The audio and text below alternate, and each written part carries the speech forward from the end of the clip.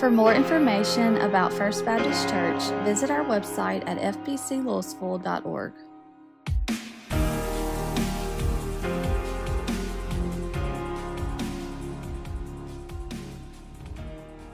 Amen. Thank you so much, Praise Group.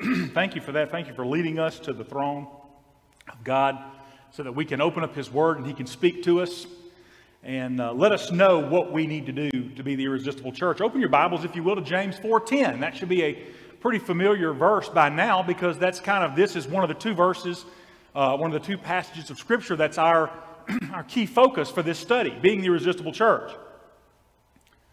Why is that important? Well, if we're going to fulfill the mission that God has given the church, if we're going to be the family of God, not simply belong to the family of God, but be the family of God that we've been called to be, we've been challenged to become, we have got to understand what it is that God wants us to do. And what He wants us to first do is use our obedience and our service to be irresistible to heaven. We want to be where God wants us to be spiritually, in our prayer life, in our service.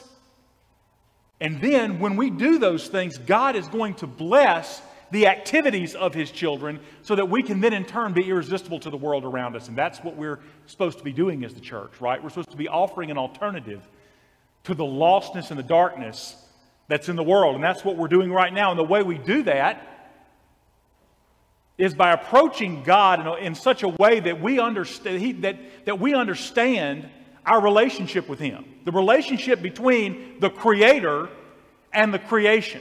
And there's only one way to do that. And we look at that every Sunday, James 4:8 and then 4:10. Draw near to God, and He will draw near to you. And in verse 10, which is we're going to look at a little deeper today, says, humble yourselves in the presence of the Lord, and He will exalt you. One of the things that Brother Jerry talked about in Sunday school this morning is the idea of humility. The idea of humility. And I think that we really get a fresh idea of humility when we stop to really consider who God is and who we are. And what God has done for us. And what He requires of us in return. Humble yourselves in the presence of the Lord, and He will exalt you. Welcome to following Christ. If you're wondering how we do it, this is how we do it. It's not about the glory. It's not about the applause. The chief end of man is to glorify God and enjoy Him forever. That is what we are created to do. To glorify God and to enjoy Him forever. Sometimes that means finding joy by rolling up our sleeves and doing whatever jobs need to be done. Are we willing to do that? Are we willing to do the jobs that we think we may be overqualified for, but that God has called us to do nonetheless? Are we willing to be obedient to God regardless of the place He takes us and the assignment that He gives us? The 11th trait, I know y'all thought we'd probably never get there. The 11th trait of an irresistible church, a church that heaven and God loves to bless, is humility. Humility. This characteristic is demonstrated when the church follows the teaching found in James 4:10 that we just looked at together and humbles itself so that the Lord in due time can lift it up. To be humble before God is to be completely open to His direction for us. It's not to believe that we have it better in line, that we know what's going on better, that we're here and God's not, and that we know somehow that there is, we get it in our minds that we know things better than God does. Humility is understanding that the God of our creation has chosen in His sovereignty, in His majesty, in His power, in His glory, He has chosen to relate to us when we don't deserve it. Humility is understanding that God made salvation available to us in the person of Jesus Christ and His sacrifice and in His death. He sent His Son to die on the cross for you and for me so that one day we would fall on our faces before the throne of God. We would fall on our faces, we would confess our sin, and He would save us and grant us an eternity with Him. Understanding that there is nothing we could do that could make that possible. It's impossible to have a really healthy relationship, a really healthy understanding of who we are in relationship to God without humility. This teaching is also found in 1 Peter 5, verses 5 and 6, when Peter writes, God is opposed to the proud, but gives grace to the humble. Therefore, humble yourselves under the mighty hand of God, that He may exalt you at the proper time. Humility is remembering who we are in light of who God is. And that's just an incredible picture for us. As Christians, we have a vital assignment that we don't want to miss. And it's easy for us to get caught up in the many things that are going on in our lives, and because of that, we miss what we're supposed to be about. Do we do that sometimes? Do we just get so caught up in our daily grind? We get so caught up in what's going on in our lives and trying just to get through from one day to the next sometimes that we miss what we're supposed to be about, what God has created us to be, who He has created us to be. But we're called to serve God and to pour out our lives into significant matters. And what are significant matters? Those are matters that have a bearing on eternity. Those are matters that have a bearing on the kingdom work that God has given us. Those are the things that are significant. The rest is, quite frankly, just either window dressing or irrelevant. Our chief goal is to be about the business of the kingdom of God. Sometimes what is significant can surprise us. Matthew 10:42 says that even a cup of cold water given in Jesus' name can be significant. So we think, man, I want to do something significant. I want to do something big. I want to do something huge for God. And what God is saying, look at huge from my eyes. Look at significant from my eyes. Look at important through my eyes. Don't look at it through your eyes or the world's eyes. God says, I'm going to let you know what is significant. And what is significant are those things which cause us to know more about Jesus. Causes us to grow to be like Jesus and understand His ministry and try to apply His ministry in our lives so that we can then live for Jesus. Those are the things that are significant. Our invitation is to represent, is to radiate Christ. We're called to be an ambassador for Him, to think like He thinks, to speak what He speaks. Our calling is to serve God any way that He asks us to do. Doesn't matter what that looks like. Doesn't matter what He calls us to do, where He calls us to do it. Our calling is to serve God whatever He asks us to do. The Bible says in John 10:10 that the devil is intent upon destroying us. One of the prime ways that he tries to destroy us is by distracting us. If he can keep us off mission, if he can keep us distracted from the work that God has called us to do, if he can decrease our effectiveness in the kingdom, then he counts that as a tremendous victory. Because we're not doing what God has called us to do. We're not being obedient. If our eyes get focused on the delicacies of sin, we're much less likely to fill our souls with Christ, the true bread of life. And because of that, it's very easy to become distracted in our calling. Stories told of a centipede that was traveling down the road, and a mouse scooted up beside him and said, "You have so many legs. How do you know which foot to put forward first?" "You know, I've never thought of that." The little centipede said. And as he began to consider all the possibilities, it distracted him so much that he couldn't move forward. He was too busy trying to figure out which foot came first or second or third. He was worried about the process. He wasn't worried about doing it. The same is true for us. Humility keeps us from being distracted. It keeps us from missing our main assignment.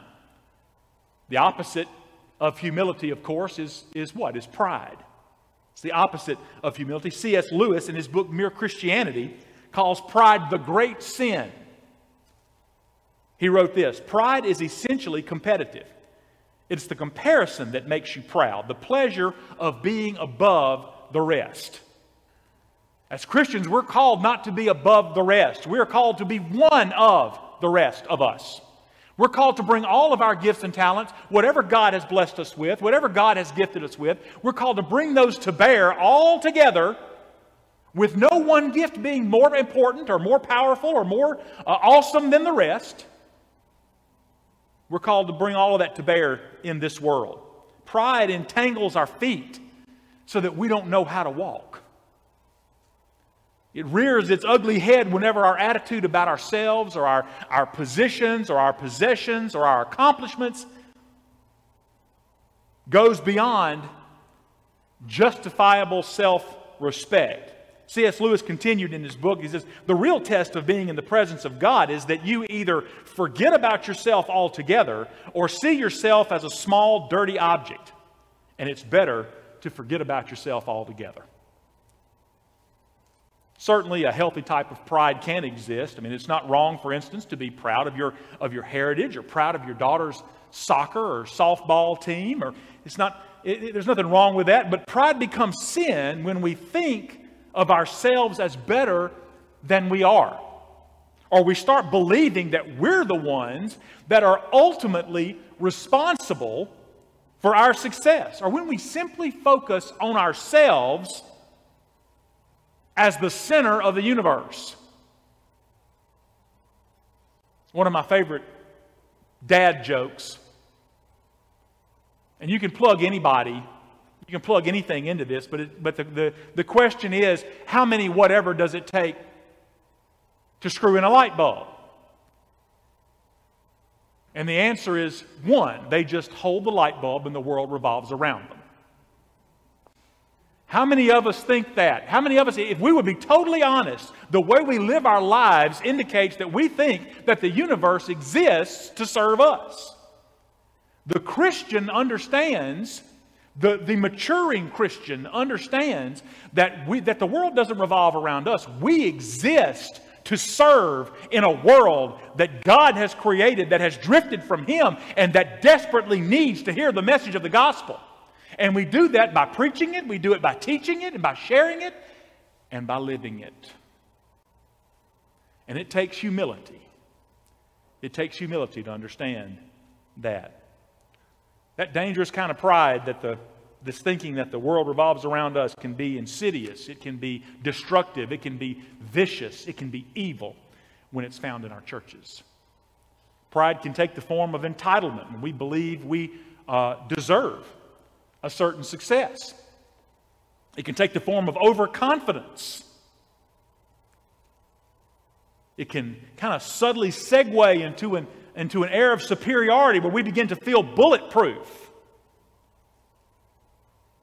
One of the times, and I have been so reminded of this over the last couple of months as I have watched this church family come together in this time of crisis and seen all the great things that God has accomplished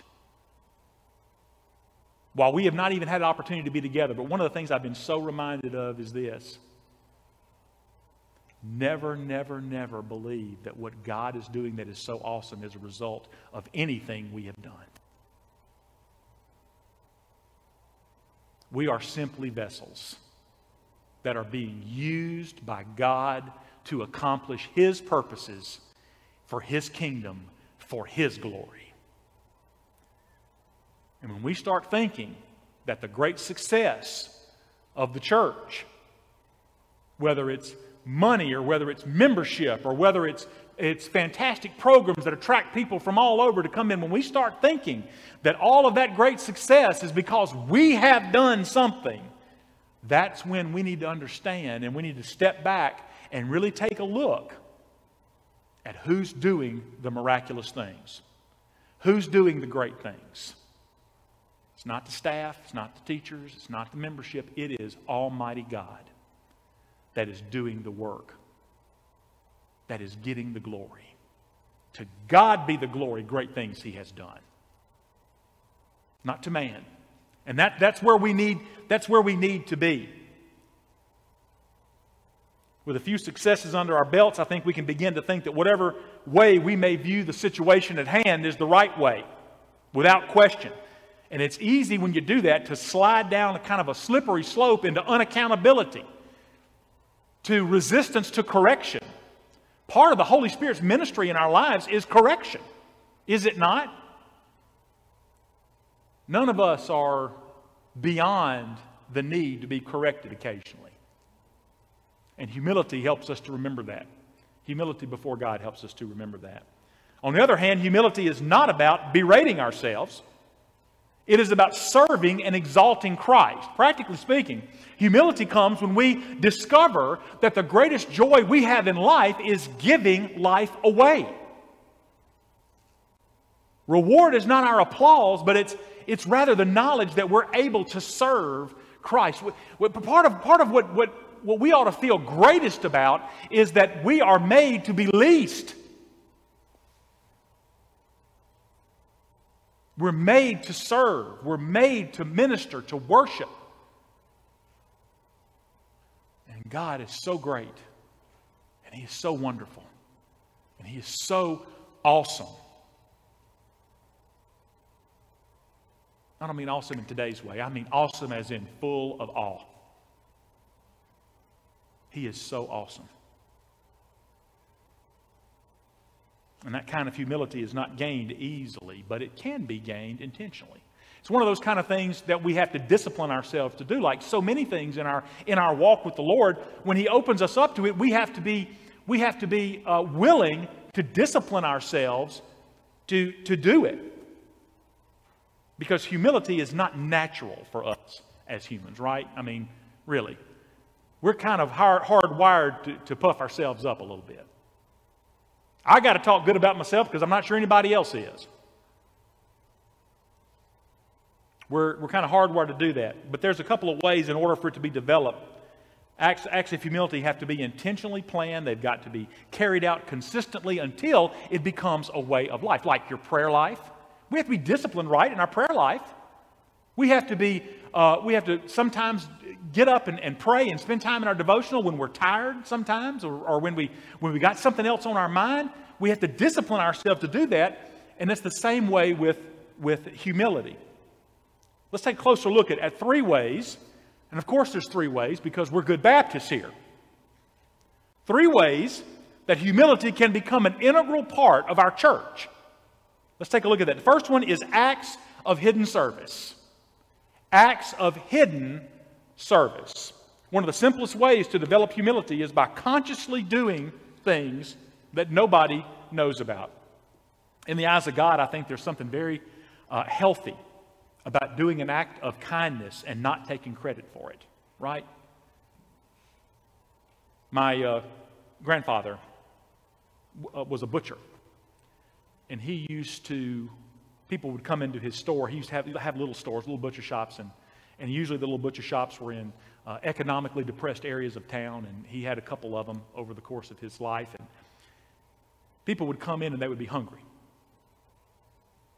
And so he would, fill their grocery list, and then he would open them up a little credit book. Y'all ever heard about those little credit books? They'd write it all down, and they would sign it, and they would agree to come back later and pay it. Well, when he retired, there must have been 3 or 4 cash and carry bags full of uncollected bills.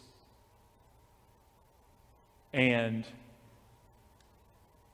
some folks in the family asked him, why don't you go after this? Why don't you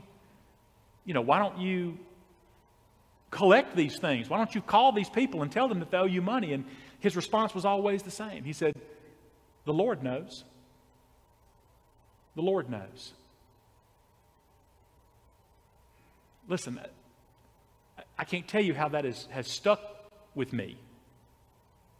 When we do acts of service, when we meet people's needs in the name of Jesus, it really only matters that the Lord knows.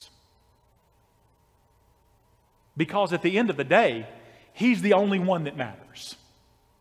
We shouldn't do things in the church because of who is going to see us do them. We shouldn't do things because of the accolades that we can get by being seen serving others and by being, that's the way the Pharisees thought, right? They wanted to make sure everybody saw them giving and make sure everyone saw them doing the things that they did, because that's where they got some of their self-worth from, was because they felt like they were greater than everybody else. Well, God calls us to acts of service that even the person who receives the service may not know who did it. Doing things, even though you will never, ever be repaid this side of heaven for that. We take joy in the simple fact that we do good. And I'm going to tell you something, that ought to sustain us, just to take joy in just the simple fact that we do good. In Matthew 6, Jesus said it this way, Matthew 6, verses 1 through 4, He said, "Beware of practicing your righteousness before men to be noticed by them. Otherwise you have no reward with your Father who is in heaven. So when you give to the poor, do not sound a trumpet before you, as the hypocrites do in the synagogues and in the streets, so that they may be honored by men. Truly I say to you, they have their reward in full. But when you give to the poor, do not let your left hand know what your right hand is doing, so that your giving will be in secret. And your Father who sees what is done in secret will reward you." Hidden service is healthy for our soul. Something of God's DNA begins to surface whenever we give without any strings attached, and we discover the joy of being God's messenger. Isn't that just... all of you have done that. At some point you've done something, and just doesn't God just give you an awesome feeling about that? What I think Jesus is saying is, let that be our reward. That God sees what we do and God rewards that. So acts of hidden service is a good way to maintain and to grow and develop our humility. How about remembering our mission? That's the second thing, remembering our mission. Consciously remind ourselves as the church that we have a mission to do, and we must never forget that mission. We must never become distracted from the mission that God has given us. One practical way of staying true to that mission is to consider everything that we do as a church through the eyes of the person that the church is trying to reach. In most cases, that'll be a guest, a visitor. The problem is, though, that sometimes churches become focused on serving the needs of the regular attendees week after week. We become inwardly focused instead of outwardly focused. And the church is always called to be outwardly focused. After a while, a church can fall into a rut of continually preaching to the choir, no matter what the ministry is. If a family's new in town, can they find our church easily in the phone book or on the internet? Can they find out where we are? Do they know when our services are? When they pull up in our parking lot, are open places to park easy to find? Do we have ushers to welcome them and to answer questions they may have? What about our signage as the church? Is it adequate? Are our services welcoming? In addition, after we have taken a look at a program or a ministry or our church as a whole, after we've taken a look at everything through the lens of Scripture, what does God have to say about what we're doing? Then we take a look, okay, who are we trying to reach? Well, we're trying to reach, first of all, the lost. And are we set up to welcome people into our fellowship? Are we set up? Is it part of our consciousness, our personality, to be welcoming, to be affirming, to say, we're glad you're here. We're just a broken family of believers that are doing our best to serve the Lord, and we want you to come along beside us and do that, and bring your gifts and talents that God has given you and add them to ours, so that together we will be stronger for the kingdom. Are we doing that? Humility keeps us on track. It prevents us from adopting a kind of faulty perspective that the church is all about us. We've got a mission to do. We've got a mission to do, and our church must always keep in mind the focus of that mission. We are to take the gospel to the world. We are to minister, and we are to teach, and we're to witness, and we're to serve in the name of Jesus for the glory of God the Father. That is what we do. That is what we're about. The mission of a church is never solely about getting people into the church. Yes, we do acknowledge the purpose of the service, the weekend service in the lives of people, that we are here to come together. And I'm going to tell you, I have missed y'all so much. I have missed standing here and looking out and seeing y'all. I've had to imagine y'all sitting in front of your television, thinking to yourself, man, I can't believe this is one show I can't hit the fast forward button on. But that's not why we're here. A church's main mission is to equip believers to serve God every day. That is what we're here to do. We're here to equip believers to serve God every day. The main mission field lies outside the walls of the church. We come here to get the information that we need. We come here to be uplifted and recharged and re-energized. We come here to study and to pray and to worship together and to draw strength from the Holy Spirit, and from each other. But the goal, the mission is always to leave this place and impact our world for Christ, to change the world. The third way, or the third thing that we can take a look at in our lives so that we can cultivate and develop healthy humility is the idea of handling credit. Handling credit. The credit we're given when we do something good. Everybody likes a pat on the back, right? I'm no different than anybody else. Everybody likes a pat on the back. But how do we handle that?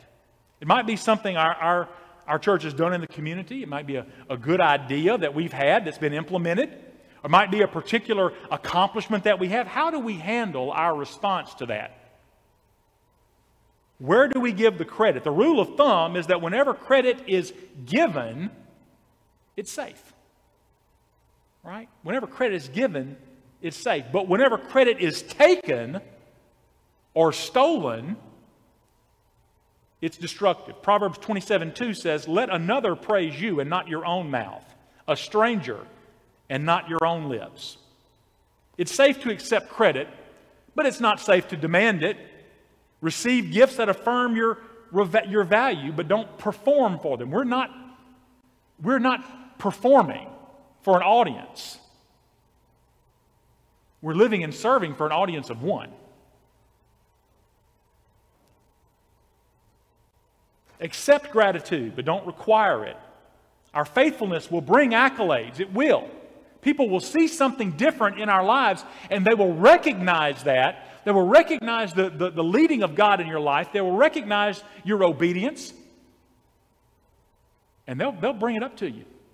Why? Because it looks so different than the world around us. The way God wants us to live looks so different. But the need for attention should not drive us. The need for attention shouldn't drive us. C.S. Lewis observed again, the trouble begins when you pass from thinking, I have pleased him, all is well, to thinking, what a fine person I must be to have done it. Now, it'd be easy to have this discussion and think to ourselves, us? Me? Proud? Can't be. Well, pride can be very difficult for us to see and often imperceptible, especially when it's inside. We look at ourselves and we tend not to see those things that we don't want to see. 1 Corinthians 10:12 reminds us, let him who thinks he stands take heed lest he fall. That's the common consequence, right? You ever considered what a powerfully destructive force that pride can be? What pride can do? Ask yourself this: how can our church truly remain a humble church? How can we remain a humble church? Do we have a keen sense of our mission? How can we ensure that we're not distracted? How can we be sure that we're not distracted from that mission? My prayer is that our church would understand the power of humility. There are enough people that folks come in contact with that want to tell you how great they are. There are things, and I've learned a lot about the internet since I've been forced to live in it.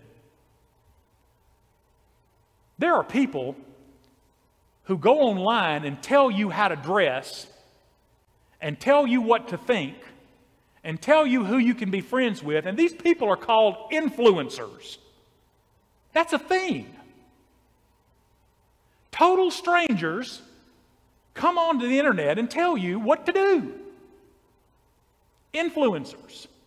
These are people who think their lives are so together that they have the right and the ability to tell you how to live. Influencers.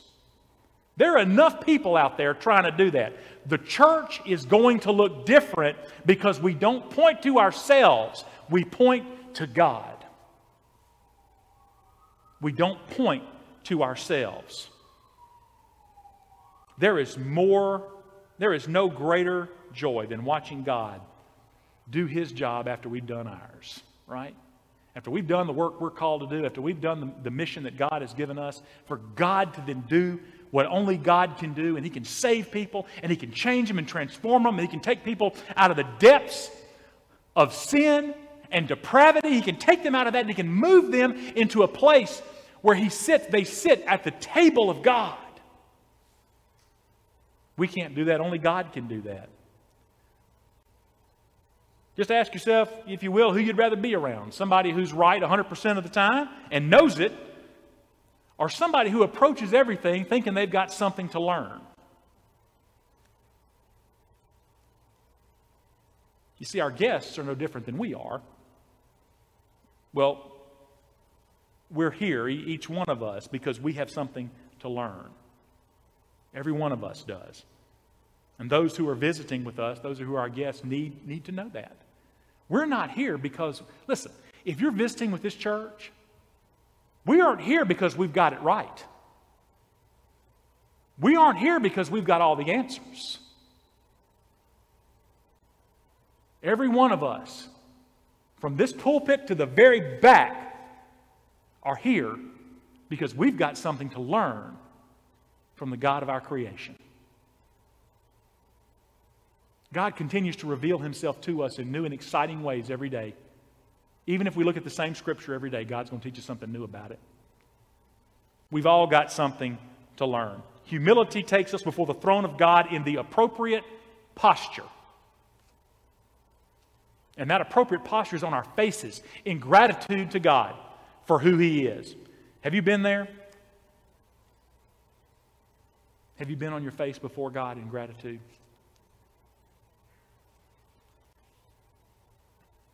Maybe we need to see for the first time that we're not here based on anything we have done or could ever do, but because of everything God has done on our behalf. That's why we're here, because of everything God has done for us. You know, I don't know about y'all, but when I'm preparing for these sermons, and sometimes even when I'm giving the messages, I'll study something and I'll read something. It'll remind me of a hymn or a song. You know, God sent His Son. They called Him Jesus. He came to love, heal, and forgive. He bled and died to buy my pardon. An empty grave is there to prove my Savior lives. Because He lives, I can face tomorrow. Because He lives, all fear is gone. Because I know He holds the future, and life is worth the living just because He lives. Do we understand that? Is that real for us today? Maybe you're here today, or maybe you're listening today, and you're struggling with that. What's my place in this world? How can a God that is love, that you, like you say He is, how is a God who is love, how can He still want somebody like me? You don't know what I've done. No, I don't. And most people here probably don't either. But God does. And He loves you. He doesn't love the sin in your life. In fact, God will not tolerate sin. And the wages of sin, God's Word tells us, is death. Separation from God forever. But Jesus came and paid the debt of your sin so that one day you would confess that sin and accept the need for a Savior and accept Jesus as that person and give your life to Him, and God will forgive you for all eternity. And if the knowledge of that doesn't drive you to your knees in humility, in utter and complete gratitude, then I just don't know what will. I mean, it's the most incredible gift, the most incredible act. And He did it for me and for you, not based on anything we did, but just because of who He is. He did that for me and for you and for everyone who would believe. Those of us who are in this room that understand that relationship with Jesus, that are growing in that relationship every day, that have the Holy Spirit living in them and guiding them and teaching them, want to come along beside you, new believer. Want to come along beside you and pray for you and lift you up and begin that process of discipleship where we grow. We grow as disciples. Every one of us do. We grow into the likeness of Christ. We try every day to grow into Christ's likeness. And we want you to join us on that path. And we want to do that understanding that it's everything that God does and not anything that we do. And that's where the basis of our humility will begin, when we do that together. Father, I just thank you so much for loving us. God, I thank you for everything that you've done for me that I cannot possibly begin to even know or imagine. God, I thank you for touching me and changing me. God, I thank you for everything that you are. Lord, your qualities and attributes that we can't even begin to understand. Lord, your greatness and your majesty and your holiness and your justice, Lord, they're beyond our comprehension. We fall on our faces before you, Father, in gratitude for everything that you have done. Everything that you promised to do, Lord, because we know your promises are true. We love you. And we thank you. In Jesus' name.